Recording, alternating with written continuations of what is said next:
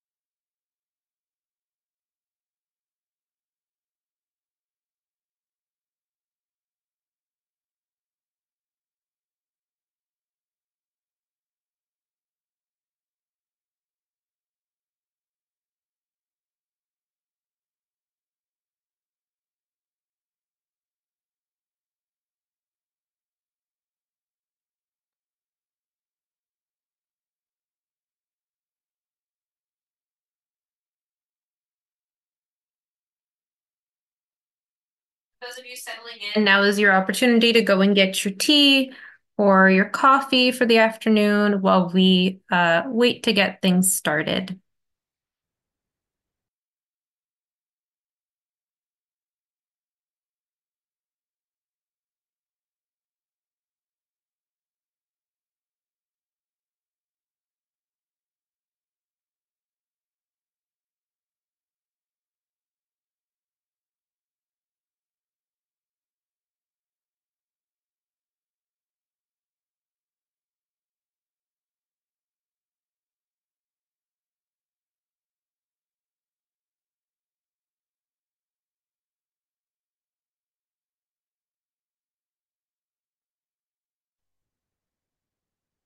Hi, Mr. Kiernan. You're here. Great. We are live. So I'm just going to go ahead and launch into it.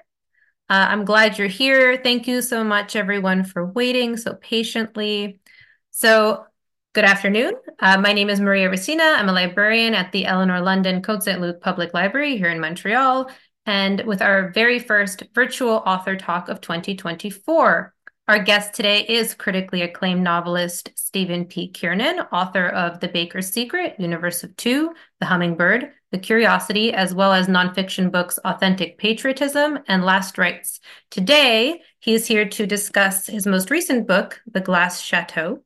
I have my paperback copy here.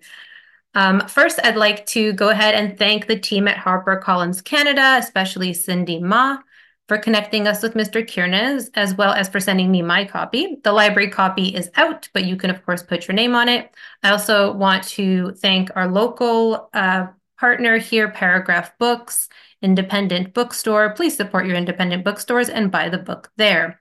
I also want to thank the programming department here at Côte Saint-Luc Library, Danielle Bélanger and Angela, who's in the background. If you have tech issues today, if you cannot hear me, please contact Angela and she will work with you to make your Zoom work.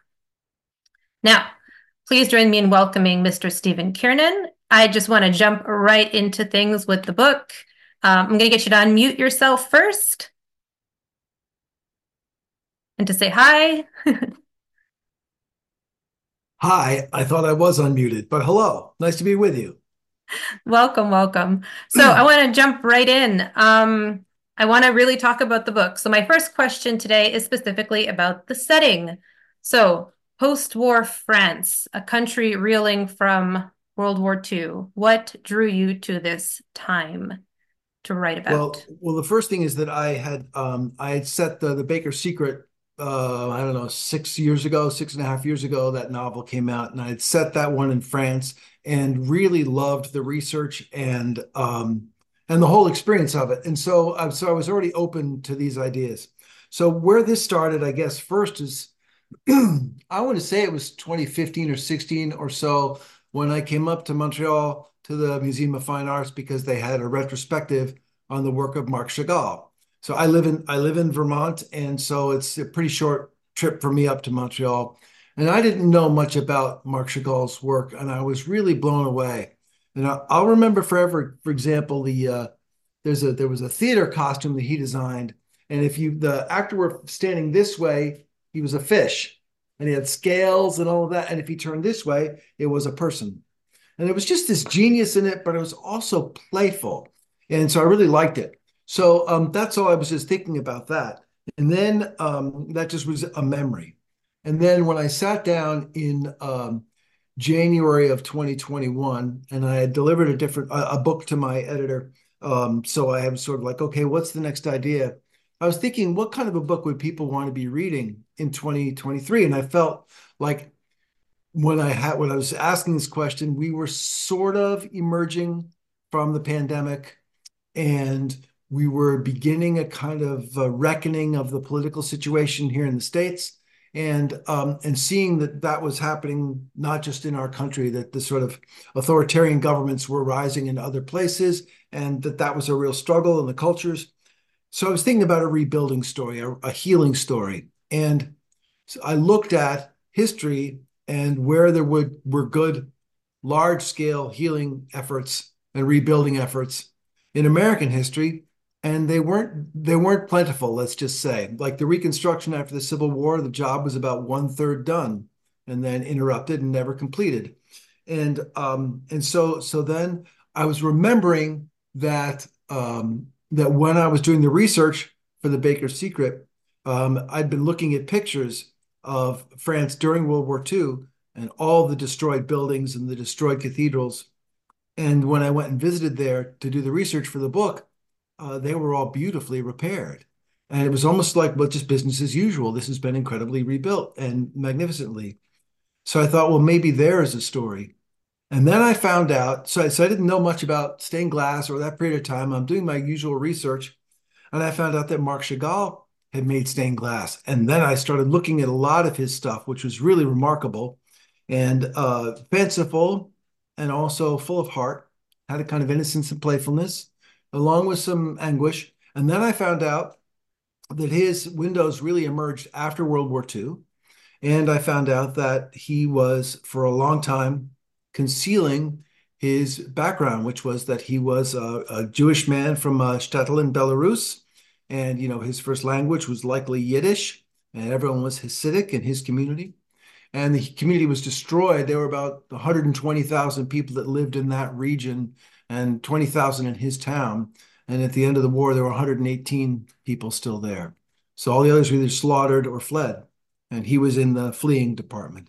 Anyway, the fact that that just made him that much more interesting to me.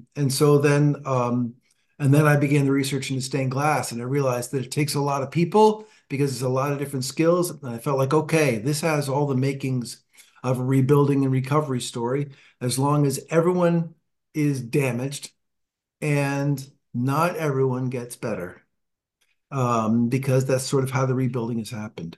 And so that's how this book came to exist. Was through Marc Chagall and the Museum of Fine Arts in Montreal. So it all stems from Montreal. It always does. It So, does. so tell me about the research. So you were studying stained glass. I just watched the Netflix series Blown Away. I didn't know anything Oh, it's about pretty stained cool, glass isn't it? either. Yeah, it's It's pretty cool. incredible. So Yeah. tell us about that.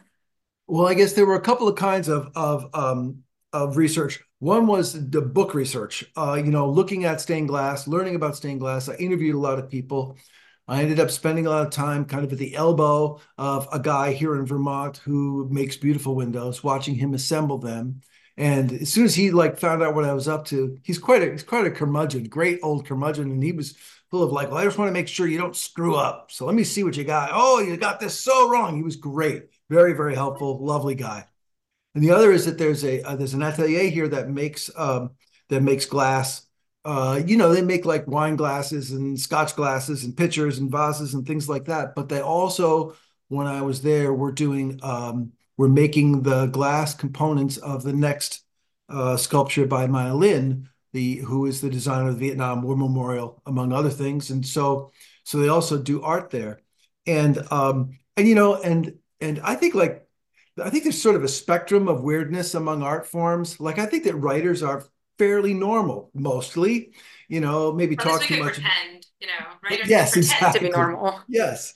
And then I think that and then you could say like, well, even like novelists are here, and then, if this is normal, and then like poets are a little over here, playwrights a little more over, and then, the screenwriters that are really getting out there now. And then, there's actors, right? And there's, I don't know, painters.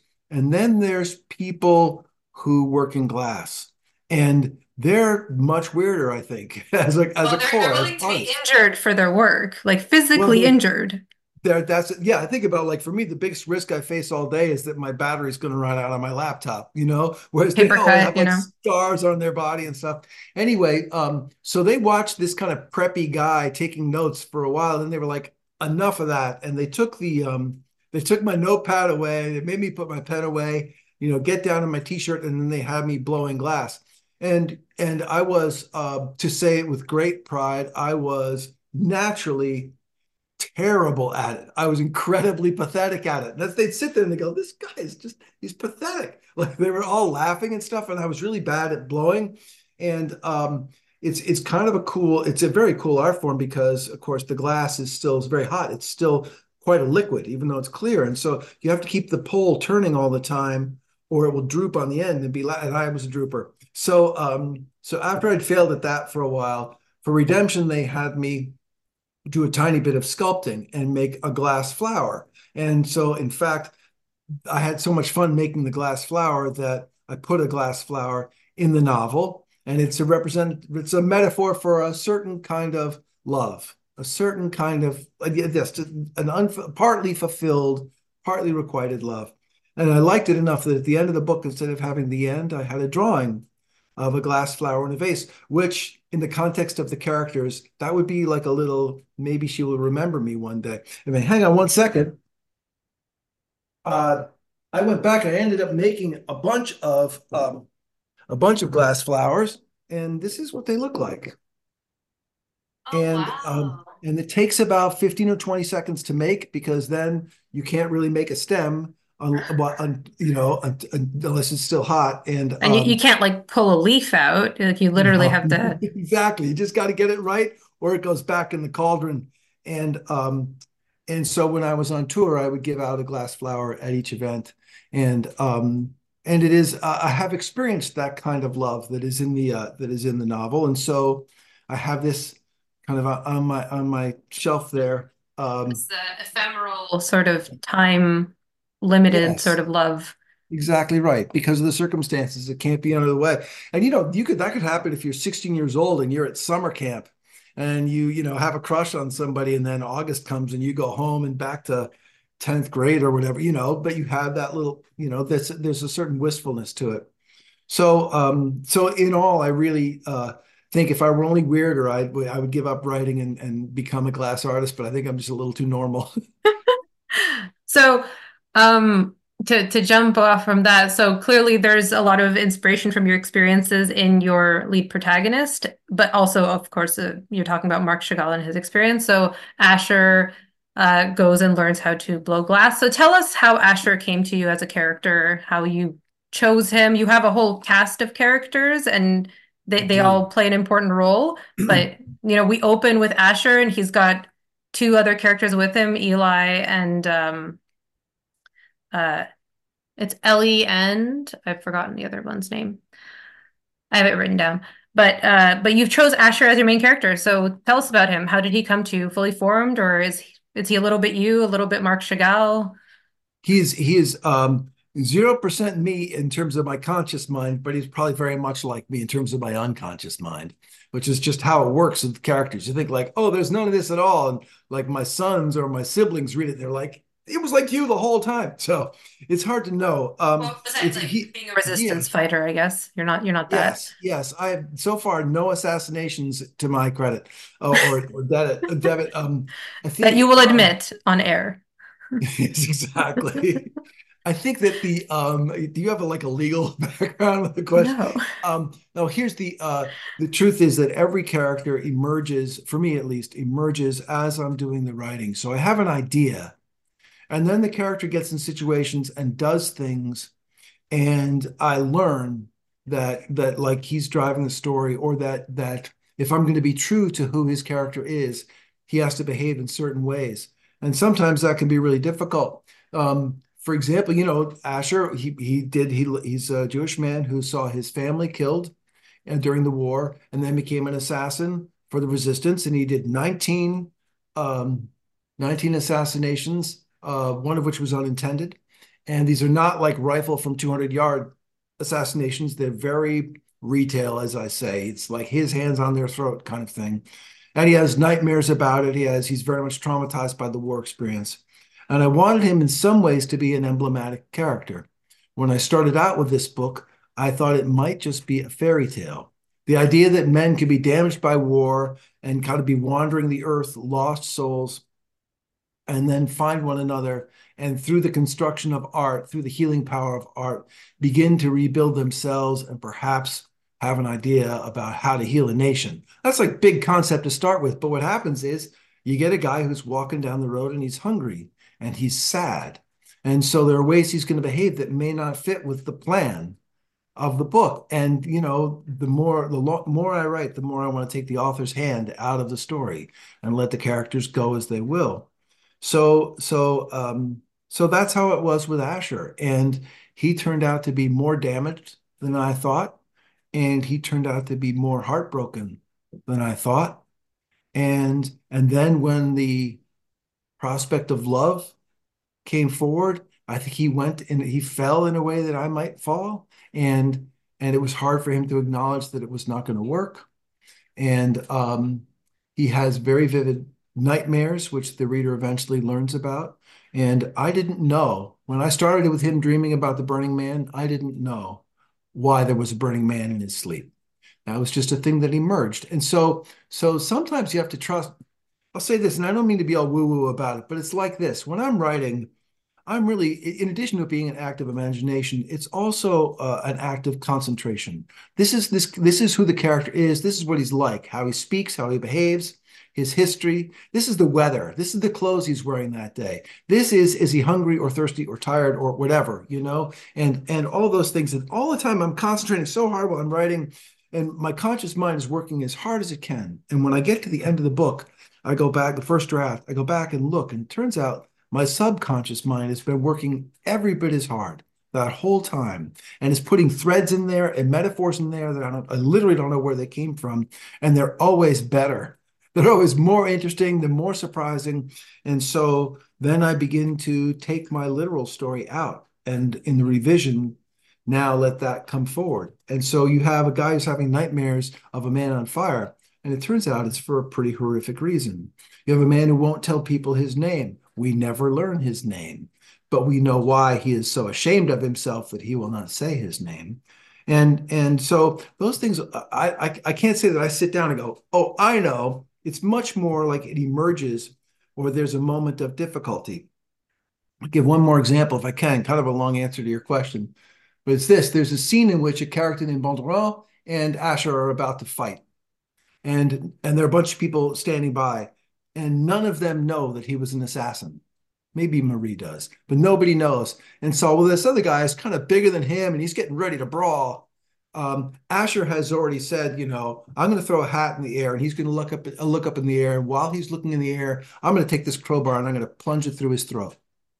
It is clear that that's what he will do, and he'll kill him. Only I don't want him to kill him, and I don't want him um, to show everyone that he has that in him.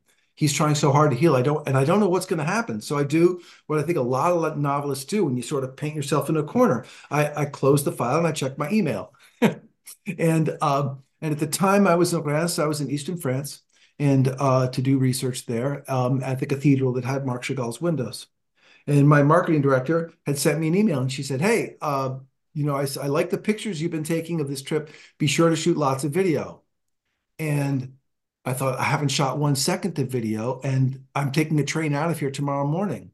And so I go hurrying. It's about a 40-minute walk to the cathedral from where I was staying, and no taxi or Uber out there. So it's just like I gotta walk. And I knew it was late October, and they do daylight savings earlier than we do on this continent. So it's dark early, and I'm just like trying to get there before, and it's kind of raining out. So I know there's not going to be video of light streaming through the windows or any of that. And I get there, and as soon as I walk inside the cathedral, where I've basically been hanging out for the last 4 or 5 days, it's completely changed. It's the lighting is totally different. Instead of the big lights, what you kind of call vigil lights down the sides and that kind of thing. This building is 200 yards long, 160-foot ceiling. They started the construction in 818. Okay, it's like it took 500 years to build. It's been rebuilt twice after war. It's like it's a classic, gigantic European cathedral. And I come back from the sort of entry area into the main nave, and there are 60 children in a children's choir practicing. And it's absolutely goosebumps for me. In fact, I kind of wept. It was so beautiful. And it turns out this is one of those European cities that has an incredible choir. And these kids are singing and they're amazing. And apparently they do, these parents are explaining to me, they do a Christmas pageant with the adult choir, and this is the first rehearsal of the two together. So now there's 30 adults and 60 kids singing together with this incredibly impassioned woman conducting them at the front. And it's just like, and I took some video and I sent it to my marketing director. I texted it to her, and like a minute later, she texted me back and she's like, I'm crying at my desk. It was really, really powerful and so great. And I took lots of video. And until the kids were aware of me, we're sort of hamming it up for the guy shooting the video. And then, because kids are kids the world over. And then I went and got some dinner and I walked back to my hotel and I opened up my laptop and I had that these two men are about to fight. And then somebody says, what's that sound? And they go inside the cathedral and there are 12 kids or 10 kids, I forget. And it's the first rehearsal of the first choir after the end of the war. And so, unlike any other book I've written, this one, things got handed to me along the way. And something as sublime as that children's choir, I could go, oh, this is a gift, and it's a double gift because I can also put it in the book. So I Yeah, don't know. I no. guess As that's soon as you that's start talking about it, that's like, oh, it's the scene from the book. It's there. There it is. yes, exactly. You recognize it. Yeah. So you're talking about a lot of things like emerging and sort of coming together. So this found family at the Château Gérin, did they all come together as like a package deal in your mind as well? Did they emerge individually? You were like getting to know them through Asher? Did they come independently alone? Oh, that's a great question. So yeah, I think there are 7 people or 6 people that are named at that. And I originally wrote it that there were more than 20. Oh, And so you had to like pare them down. So Marc, Brigitte, Henri, Etienne, Simon, and the nameless man, I guess. Is that it? that's right. Yeah, Okay. that's right. And yes, you say Henri, that's right. And that's the gang. And so and then in Can't forget fact Henri. I cleared out, like 17 of them, and then I needed Simon, because I needed somebody who was outspoken in his religiousness and his faith, who also was a drunkard. And that solved a lot of problems for me. And it made another reason for Asher to conceal himself. Not only is he hiding the fact that he's Jewish, but he's hiding the fact that he was a member of the resistance. And so here is this man is trying to heal from these really difficult things, and yet he can't all the way heal because he can't be his true self. And I think that is a common human experience, that we show part of ourselves and that we are guarded about our vulnerabilities. Yes, everyone is. And his case just happens to be more extreme. And so I think that I felt like readers would identify and empathize with this character, and he would come to life for them. And the whole trick, the whole goal is for people to stop seeing, black hieroglyphs on a white background and forget they're even holding a book, and and just have a dream happening in their own mind, that they're a film that they're making with their own imagination. Galway Kinnell, the poet, said the book is only half the translation, is only half the transaction. The other half is in the imagination of the reader. And so I wanted there to be more opportunity for that. And so it was really about paring it down. Otherwise, I spent all my time moving crowds around at meals and around the different machines and the different kilns. It was better to simplify it and then say, what do I really need? And that turned out to be, yes, this cast. Mm. And Brigitte had to keep making more and more food if you had a huge cast, and it's just so much more complicated, right? Yes, I have some friends who are playwrights, and they really talk about the goal of writing a 2 or 3 person show, because you have to pay every actor, of course. And if you write something that's got 20 people in it, you have to pay 20 actors. So they're always trying to say, do I need this character? Is there some way that I can do it? And you know, uh, I have some fun with the role of dogs in this book that saves me some characters. And I have some characters that come and go. And yes, I have animals that serve as characters often. In the Baker's Secret, there are two. There's a rooster and a horse, both of whom represent quite a lot, even though they don't have many lines in the play. Here you've got a little political figure with Pétain the donkey, I guess. Yes, that's right. You, I'm surprised how few people got that joke, but that's okay. I guess people aren't that up to date on French history. Um, yeah, so he was the president of the Vichy government who sent about 70,000 Jews to their death, believing that that also saved perhaps hundreds of thousands of French lives. Kind of debatable thing, but certainly was sympathetic to Nazi causes. He was sentenced to death and for treason, and then found, I guess that was changed because he was old, to a life sentence, and he lived with severe dementia and sort of never knew what became of him and lived to be 91. Still a controversial figure in some ways in France. And And the history interesting of, that Marie sort of insists that it's just the name of a donkey. It's just my donkey's yes, name. Don't ask yes. questions. Yes, and if your dog was named Trump in America, you could say it's just the name of a dog. It's just Just thought I'm it was not trying to say cute, anything about it. Yeah, exactly. Doesn't he just look like a little cutie like Trumpy? a little Trumpy. That's it. Yes, and no one would believe you, but that's what Marie does because she doesn't mind starting a little fire herself. So speaking of Marie, I do want to ask about the women. We have, I guess, three and the daughters. So Aube, Brigitte, Marie, three women in the novel, Yes. all playing very different roles. Uh, do you- I guess they sort of act as very contrasting characters to one another. Do you want to talk about sort of where inspiration comes for them, or they also sort of emerged as they were for the roles that they had to play in the story?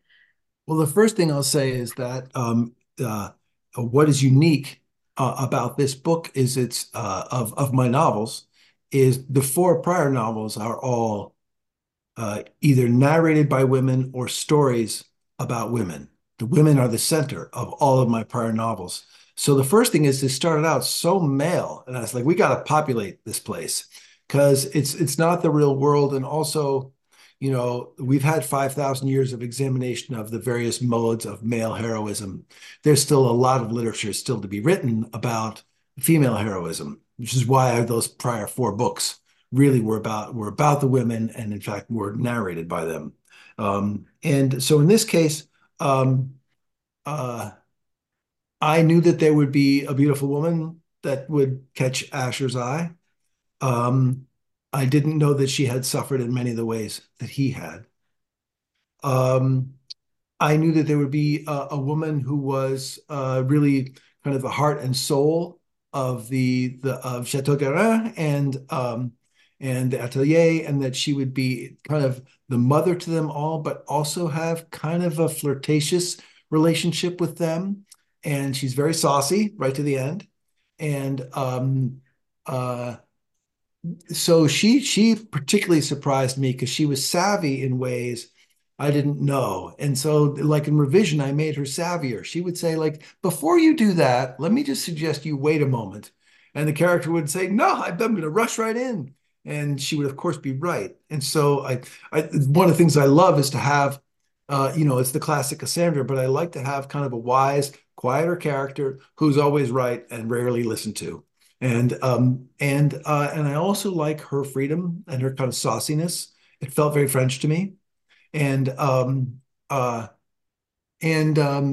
think that Asher's wife and daughter we don't get to know very well, just a little, through some very tender memory.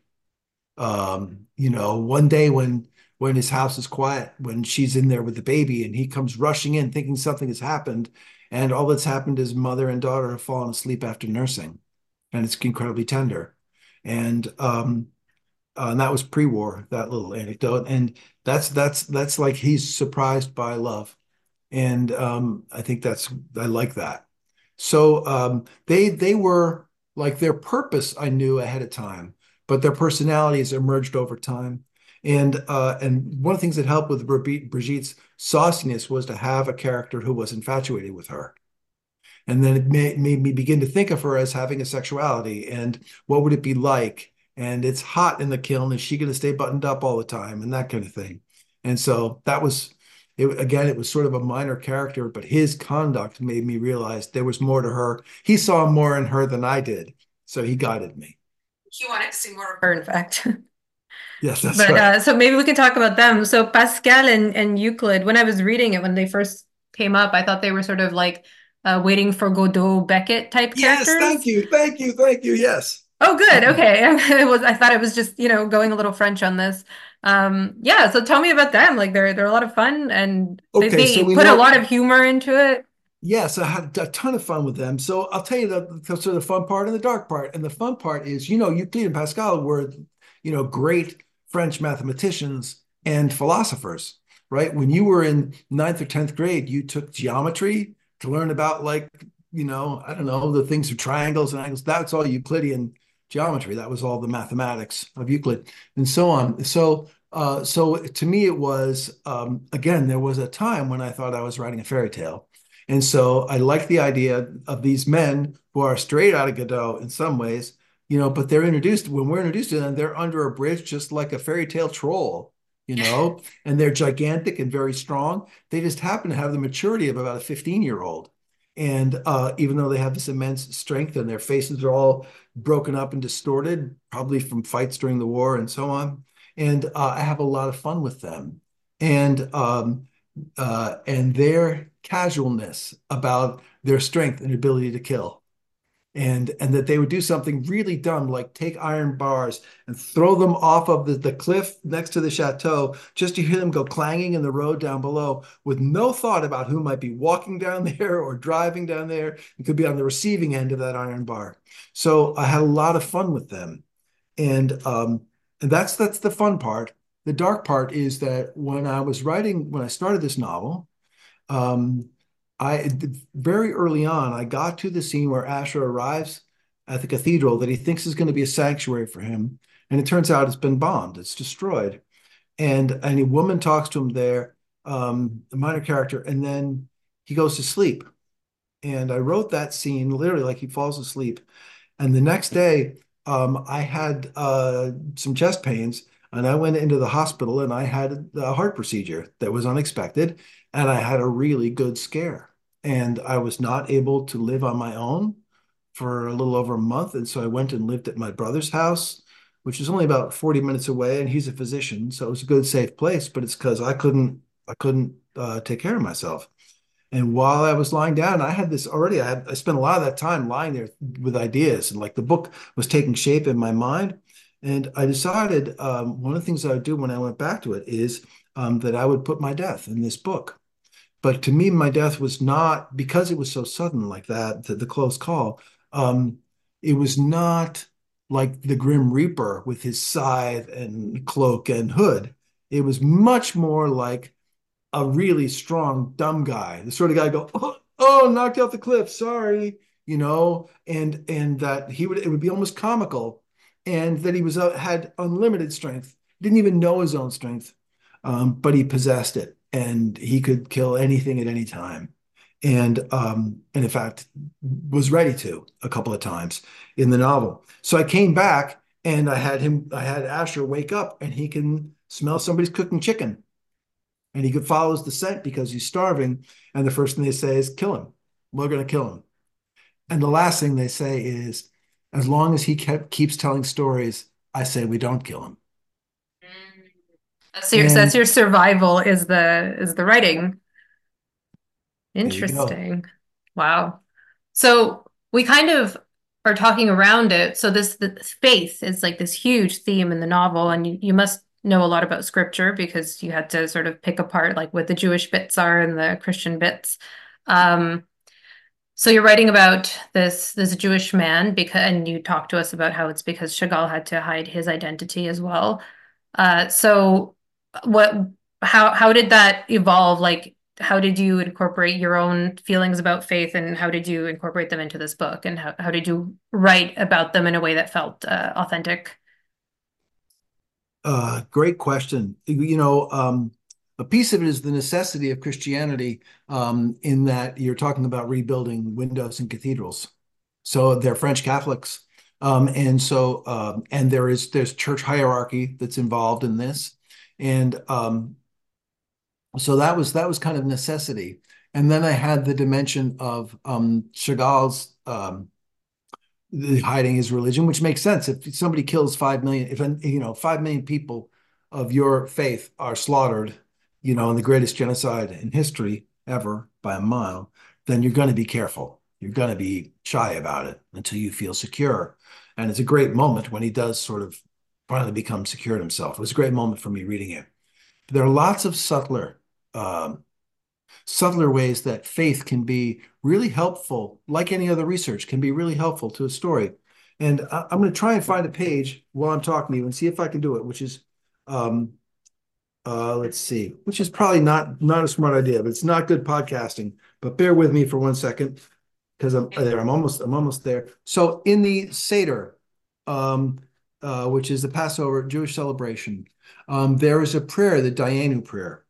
And that prayer is, if all God had done was lead us out of slavery in Egypt, Dayenu, it would have been enough. If all God had done is part the Red Sea so that we could flee from the Pharaoh's army, Dayenu, it would have been enough. And so on. And then if all God had done is bring Moses to us, if all he had done was bring us to the promised land, Dayenu, right? So here is so I want to read like I don't know about 2/3 of a page, if I may. Okay, it's his first night at the chateau, and uh, that Chagall often had animals flying through the air in his paintings and windows. You could see, horses, cows. You think like gravity didn't really pertain in his world. So here we go. As soon as he was alone, he went to the window. Moonlight spilled on the fields and the valley, a million contrasts in blue. Sheep bleated in the meadow, ewes calling their kids, while overhead bats darted and swooped. Then a cow lowed, long and loud, somewhere down the hill in the dark. When it moaned again, another cow moved from the middle of the fields. But the sounds confused Asher. Was the second one a reply or an echo off the chateau's stone facade, which ran 3 stories from his window to the grass below? Now both cows were singing, and the echoes goading them on. 4 bassoons, though he could not tell which were real and which were reverberation. The combined sounds seemed to rise in the moonlit clouds. It was as if they were cows too, calling to their kindred below, hearing the response and repeating it, heaven and earth in bovine chorus, musical and strange. And Asher had to brace his his arms against the window frame to bear it. The song passed quickly, as beautifully as mercy. The song passed quickly, as beauty mercifully does, but left him marveling at the expanse of his day. Waking by the river, his stomach appeased by the brother's chicken, would have been enough. Noticing the grapevines would have been enough. Seeing the lovely woman pass in her cart would have been enough. The tomato falling off the cart for him to eat and mourn would have been enough. A few francs in his pockets would have been enough. A bed, cheese for breakfast, peace in the valley, enough, enough, enough. And if I had not immersed in the Jewish faith and gone to a bunch of Seders and learned the Dayenu prayer, that passage wouldn't occur, that gratitude passage. And there are 2 other Dayenu prayers in this book. And I ended up adapting that for myself. I love the idea of gratitude like that. It would have been enough. Instead, so much more. I got to research this book, would have been enough. This book got published, it would have been enough. I finally got to do an event with a Canadian audience, would have been enough. I love that. Yeah. So my next question is very much about this rebuilding. And I mean, it's a book about hope and trying to sort of rebuild a dark world, right? So I'm sure when you were writing it, you just come out of the pandemic, you said. So we had some darkness we're coming out of. We're sort of in a dark time again in many ways in the world. Um, Yes. so maybe my question is, what do you think the book is really trying to, what do you want people to take away from it? I'm not going to give away the ending. So just like the ending definitely has a very hopeful and I when you say that you wanted to write sort of a parable or fairy tale, there's definitely a lot of that feeling of like hope. So what do you want people to take away from having read your book? I don't want people to take anything away from this book. I want them to experience the story and laugh and cry and maybe have it continue in their imagination after they read the last page. I want to tell one story from the research, though, that I think is about what my experience was with this. Okay, I started out literally thinking this is a fairy tale. Can people actually be healed after a war this divisive? And can they work together? And how does this happen? And what are the ingredients?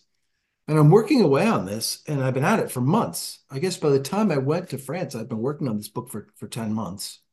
It was far along, and really knew how the first draft was going to be shaped anyway, thinking it was a fairy tale. And then I got to Reims, and I got to the cathedral, and this is where Marc Chagall's first windows are. And uh, I had by that time could have drawn you these windows. I looked at them so many times in the best book I could find. I got prints of them and I put them over the window in my writing room so I would see them like while I was working. I really had like internalized it. And maybe that's weird creative stuff, but it's just like I want that. I want to feel that. And now I knew I was going to see them in the cathedral with God's light shining through them, or whatever cause of that light is shining through them. And I walked into this cathedral, as I say, it's expansive, incredible place, and I knew they were straight back behind the altar, which is maybe it's 300 feet away. It's far, and I wanted to like run right up the center aisle and see them, and then I felt like, look, it took me. It was not only was it hard to get there, I actually like the travel to get there was the disaster that travel can be sometimes. And I actually spent a night in the Reykjavik airport, which was unplanned. It was just like it was an exertion. Okay, so when I finally got there, um, I decided I'm not going to run up the middle.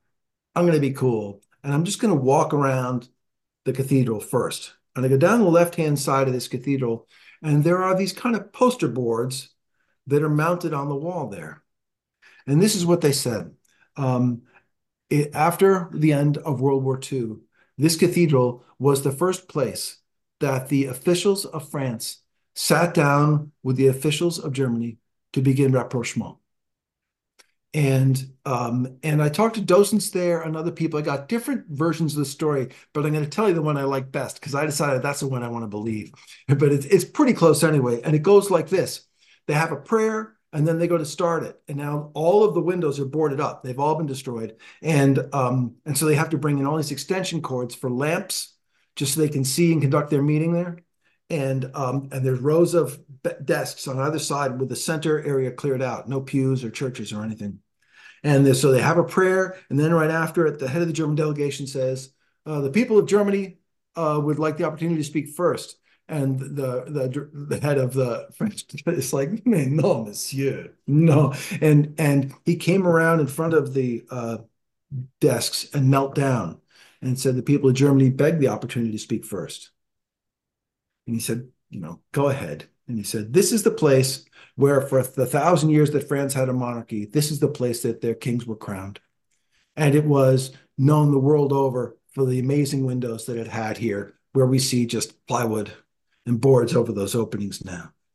As a gesture of goodwill, when there are going to need to be many, many, many gestures of goodwill, we invite the people of France to go find the greatest stained glass window makers on earth to replace the boards with the kind of genius on art that used to be here, and it will be paid for by the people of Germany.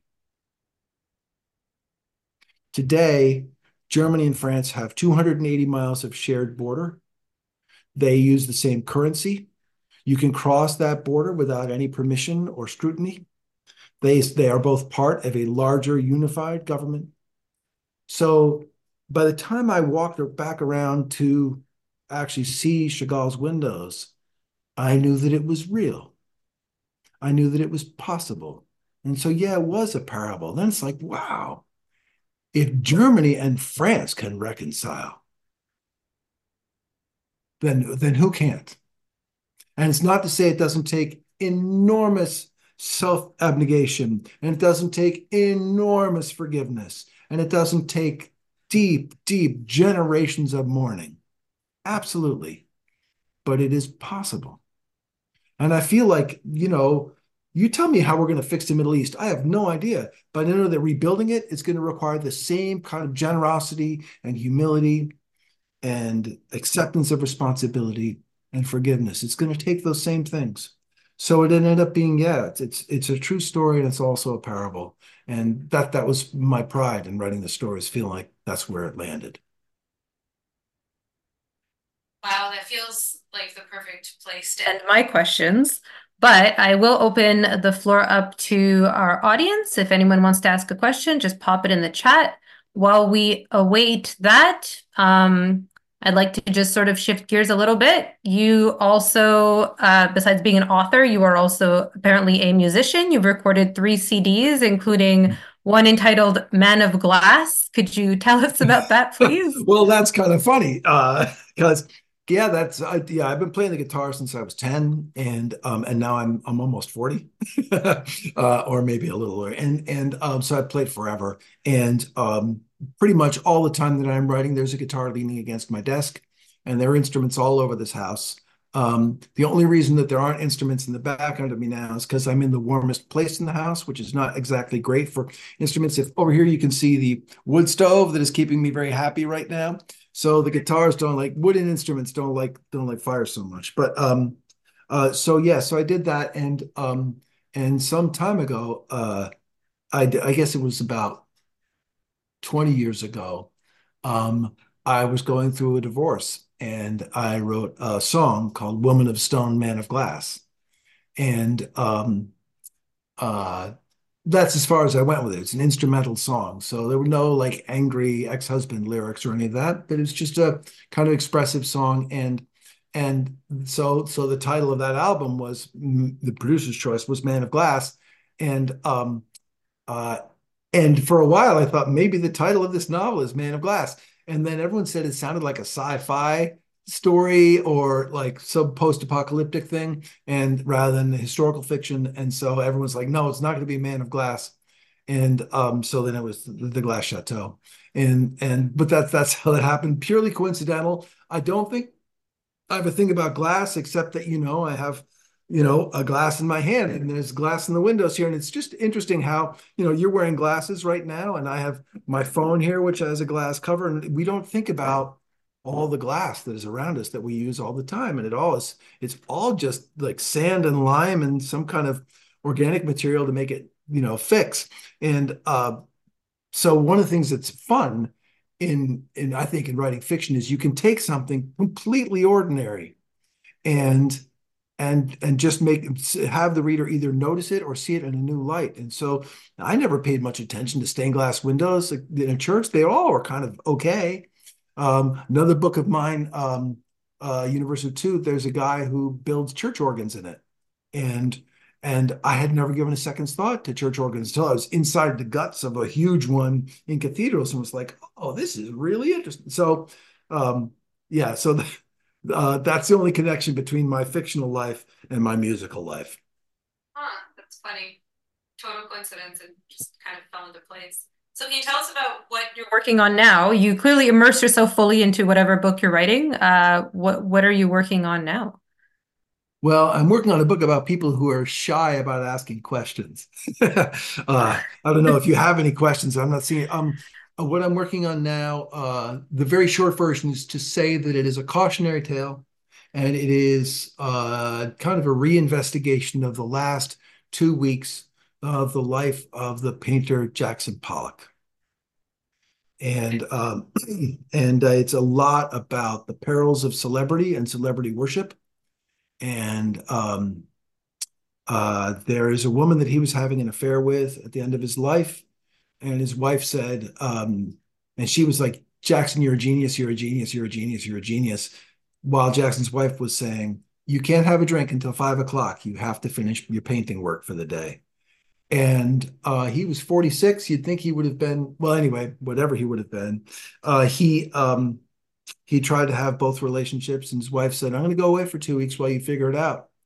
And she went away, and the mistress moved in, and 12 days later, he was dead.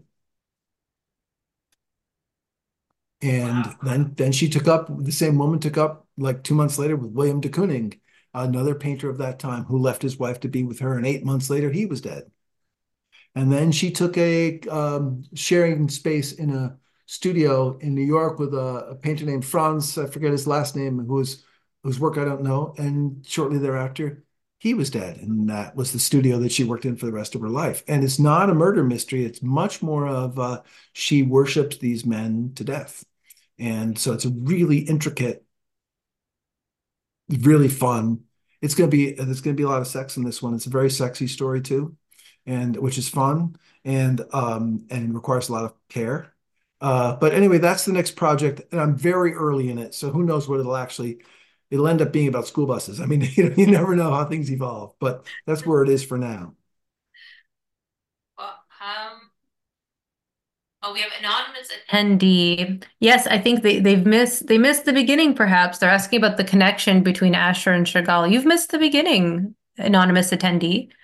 Um, I don't know if we want to answer this one or if they want to come and watch this video afterwards because we've sort of answered it Well, already. the short answer is that this character is not Chagall. Chagall was born in Belarus, and he came to, he worked in Moscow, and then he worked in Belarus for a long time, and then he came to France once to live for a little while, and then came back later when he was married to stay post-war. And Asher is a lifelong Frenchman, and there are a couple of things that he borrows from there are a couple of things that he borrows from Chagall, and some of the artwork that appears in this, the drawings and the imaginings that he has, and some of the windows they make, they come from Chagall. There's one time when Chagall is sort of doing an emotional, a mental goodbye to Marie, and he describes her as swinging from the trapeze that is her life.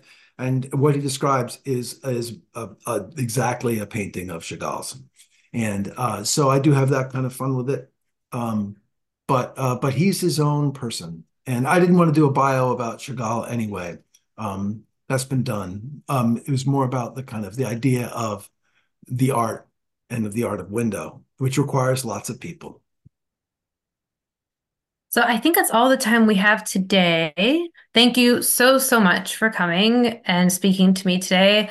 We look forward to your next work. It definitely, when you started describing it, sounded like a murder mystery. And I was like, is she just going around murdering these Yeah, she inspirational? doesn't. She just loves them to death. So, in the case of Jackson Pollock, she just says, "Go ahead and have a drink. Go ahead and have a drink," and then he's driving. But thanks. And then I do have one in the works that is maybe the book after that, and some of it takes place in southern Canada with a plane full of Vermonters that goes down just over the border during a really severe winter storm. And that one's written but needs work. And so I think it's not going to be next, but there's a Canadian book to come because the RCMP is so good at finding people who are lost that I have to tell that story. Yeah.